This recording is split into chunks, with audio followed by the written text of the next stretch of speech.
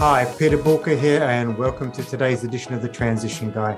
Now, joining me today in the studio is Tom Schwab, Chief Evangelist at theinterviewvault.com. Welcome, Tom. Peter, I am thrilled to be here. It's so great to have you. And it's actually podcasting. So you're a great evangelist of podcasting, and you're appearing on my podcasting channel. So that's going to be an interesting topic. And I suppose one of my questions for you today, because podcasting has been around for a while, and so many people now say, well, there's so many different podcasts out there. Are we not in the danger of information overload? And if so, have I missed the boat?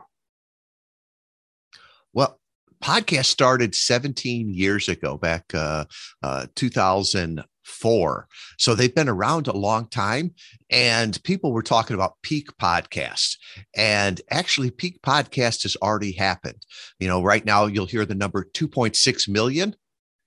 Sounds like a big number. Actually, the number of podcasts that are live is 400,000. So last year during the pandemic, lots of people started them, right? But most of them died and died very quickly. What we're seeing now is better podcasts, and the data is showing the average number of downloads or listeners is actually going up again. And so I think what we're seeing now is more quality over just quantity. And, you know, you can say what you want, but the quality has gotten better since NPR, BBC, some of those people have come into it. And I think the word podcast and what people think of as a podcast has also started to morph. You know, even 5 years ago, a podcast meant you listened to it on your Apple device. And now it is morphed. You could be listening to a podcast on Facebook. YouTube is becoming the great search engine of podcasts. You know, 2/3 of the podcasts now include video. You could look at a place like Sirius XM has bought podcast networks so that they can have that content. So it's morphing into different ways. And I don't think, if you look at it over the last 17 or 18 years, it's just continued to grow. And I think that really tells you that people like the long form dialogue. They like things that are raw, that are timely. And also, you know, content is king, but context is God. You know, with podcasts, you can get so micro in that audience there. So I think, you know, the audience is spoken on what they like about podcasts. And I don't see it going away. And the data shows that it's getting more powerful. It's quite interesting that when you start looking at what's going on with the whole Ukraine situation, how all of a sudden the news channels have put up a dedicated podcast dealing with that one particular issue, and are updating the content probably multiple times a day. We saw that early in COVID even. There was a daily COVID, and all they did was give the numbers, right? And what a straightforward podcast. That raced to the top of the charts there because people were interested in it and they couldn't get it any other place there. The other thing too is, you know, it's one of the few mediums that can't be shut off, right? We've talked to customers before that, you know, they've built their entire business on Facebook, and then whatever Facebook decides, you violated the rules and they take it down. Someone else was a client of ours that had built up a YouTube audience, and they were monetizing it in the tens of thousands a month. Overnight, YouTube says you banned something. And this was a very family friendly channel. They appealed it, took forever, and it almost destroyed their business. So with podcasts, you know, you can kick somebody off of Spotify, but that's okay. That RSS feed can still go to, you know, 100 other places. So really, it's one of the few platforms as a content creator that you can say that you can actually control. So a simple question for you would be, so we take business owners that are tuning in, CEOs, etc. They're probably saying, well, podcasts are good for me to get my information from, but they probably never considered ever appearing on somebody else's podcast? What would you say to them? Today, I believe the biggest problem we all have is obscurity, right? There's right now thousands, tens of thousands of customers that are just praying and dreaming for your product or service, no matter what format it's in. The problem is they don't know you exist. Obscurity is your biggest problem. And in some ways, I visualize it when we're doing, as I'm a business owner too, when I'm starting to A/B test, what color the website should be or what color a button is. I look at that and say, it's like having a store in the middle of the desert and you're changing which sign converts better. It doesn't convert because you're obscure. So getting out there on podcasts is a powerful way to get known. People buy from those they know, like, and trust, especially with higher level, higher value, higher ticket items. It's more of a relationship than a transaction. And one of the things I hear a lot of people say is, should I be a guest or a host?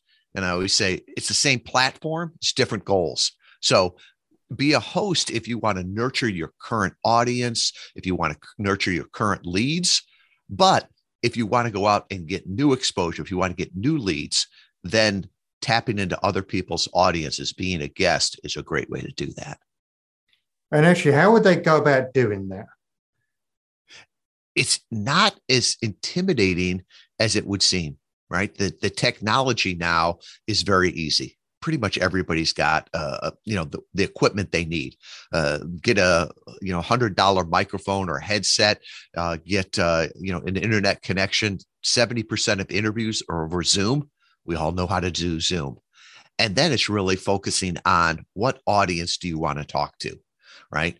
Where would I find that audience? What would I do in order to give them value, right? To get known, liked, and trust there. And then I always tell people, Gary Vaynerchuk wrote a book called Jab, Jab, Jab, Right Hook. And I probably missed a couple jabs in there. I always say, serve, serve, serve, serve, ask, right? So if you want to be on somebody's podcast, don't just send them a creepy cold pitch. It won't work. We've proven that.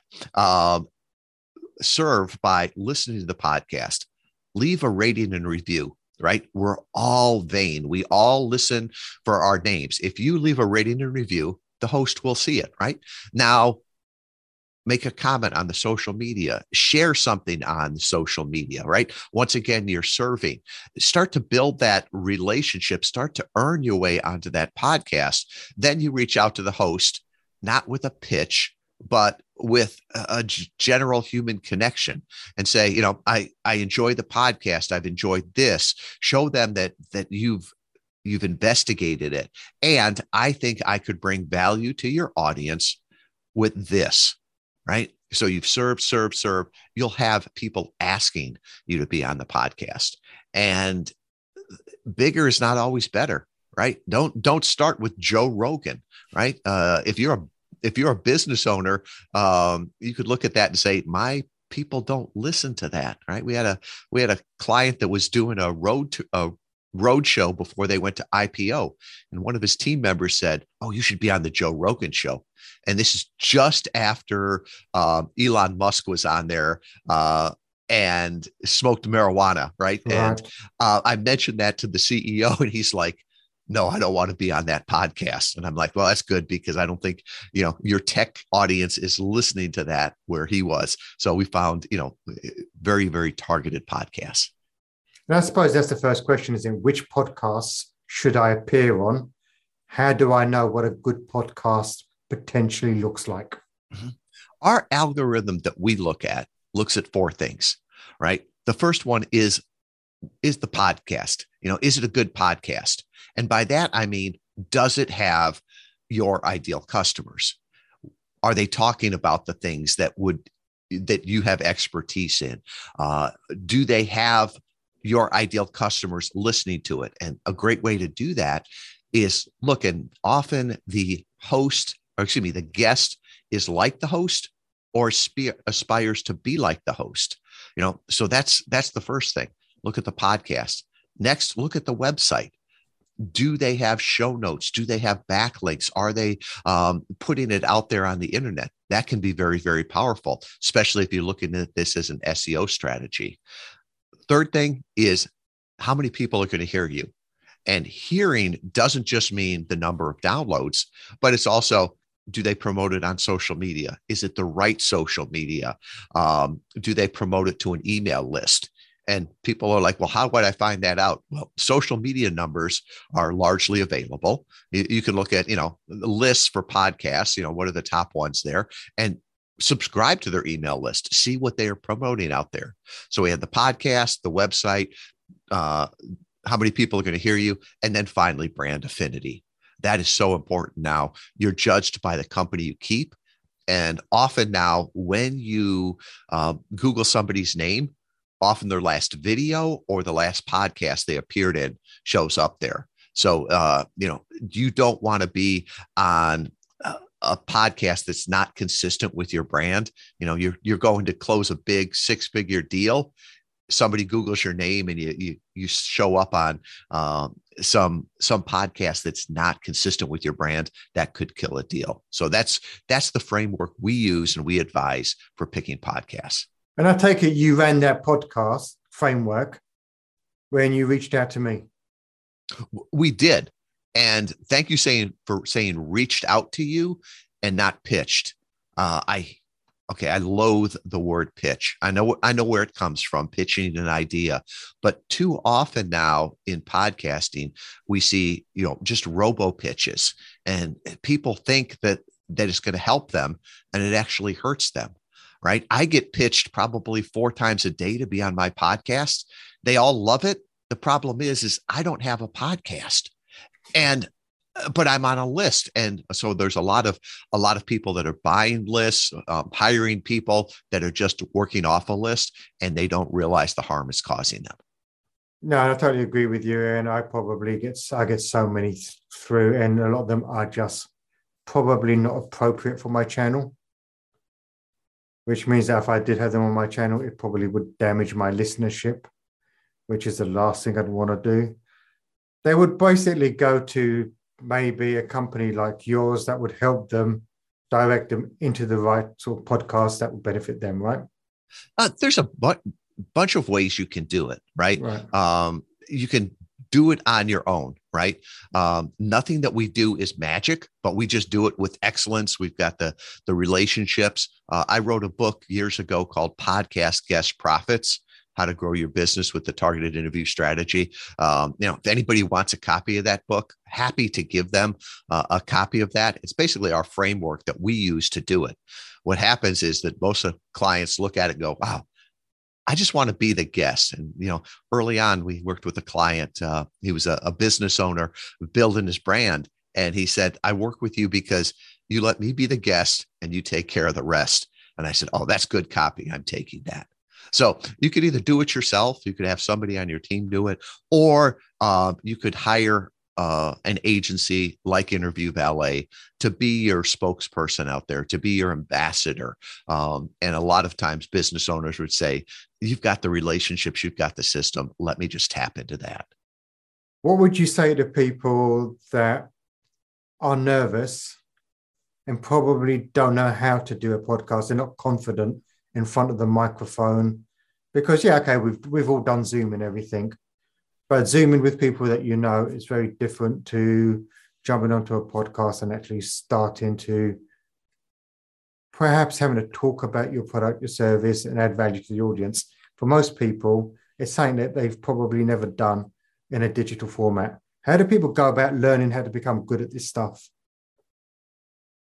The question you asked is the same one that I asked myself probably 7 years ago. I'm an introvert. I wasn't comfortable with this, but I realized to grow my business, I had to get out there. I had to get the exposure. And am I the best public speaker?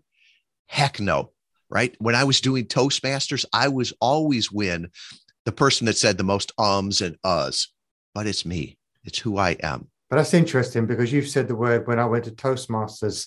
So you've obviously gone to a well-recognized institution to learn how to speak professionally. I I went there for probably 6 times and I learned, right? And I'm always trying to get better, but you don't have to be perfect because you're perfect for certain customers, right? You can't say enough of the right things to the wrong people or the wrong things to the right people.